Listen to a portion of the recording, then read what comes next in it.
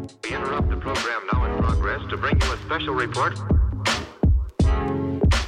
Here are the highlights this morning's news. From the WPGU News Desk, here's today's headlines on WPGU 1071, Champaign's Alternative. For WPGU News, I'm Tara Mobasher. Today is February 11th, 2021. Ameren, Illinois is closing 5th Street between Church Street and Washington Street starting February 15th in order to complete soil boring work. 5th Street will not reopen until Friday, March 5th. Traffic will be unable to access the street, but all entrances to all local properties will be maintained. In a press release sent Wednesday, the City of Champaign urged drivers to pay close attention to traffic signals, to use alternative routes when possible, and to be cautious when traveling by work zones. The number of vaccination sites across Illinois is increasing. WPGU's Emily Crawford has more.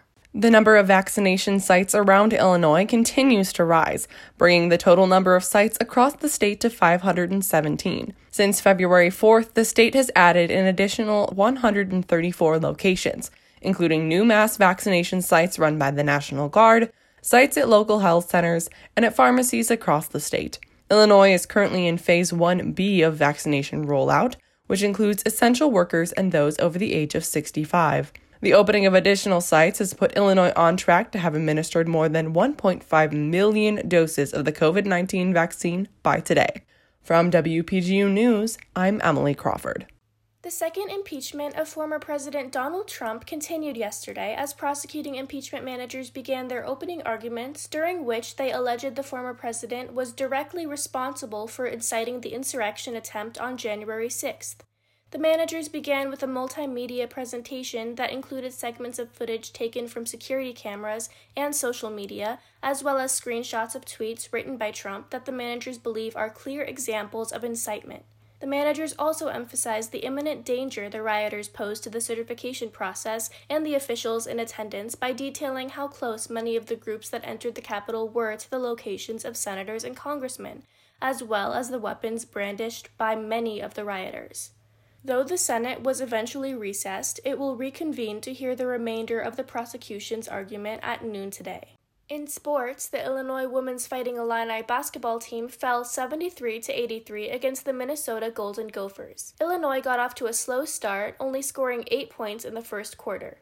The Fighting Illini's offensive effort was led by guard Jada Peebles, who scored 21 points and grabbed 4 rebounds. Guard Janae Terry notched a double-double, scoring 16 points and reaching 10 assists, in addition to grabbing 8 rebounds. Shooting efficiency was the name of the game, as the Fighting Illini had lower shooting percentages in nearly every category. One bright spot for the team was their rebounding output, grabbing 43 total boards, 23 of which were on offense.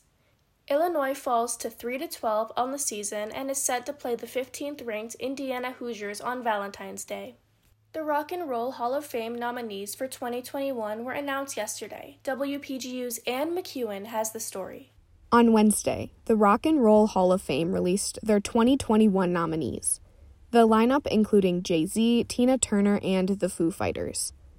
Also up for consideration, the Go-Go's, Mary J. Blige, Kate Bush, Devo, Iron Maiden, Chaka Khan, Fela Kuti, LL Cool J, New York Dolls, Rage Against the Machine, Carole King, Todd Rundgren, and Dionne Warwick. To be eligible, an individual artist or band must have released its first commercial recording at least 25 years prior to the year of nomination. The Foo Fighters and Jay-Z are the only 2 nominees up for a first-time consideration, while Tina Turner and Carole King will have the chance to be the second and third female acts to be inducted for a second time, after Stevie Nicks. To vote for your favorite artist, you can go to the museum in Cleveland, or vote online on the Hall of Fame's website. The inductees will be announced in May, and the ceremony will take place in Cleveland, Ohio in the fall. From WPGU News, I'm Ann McEwen. For WPGU News, I'm Tara Mobasher.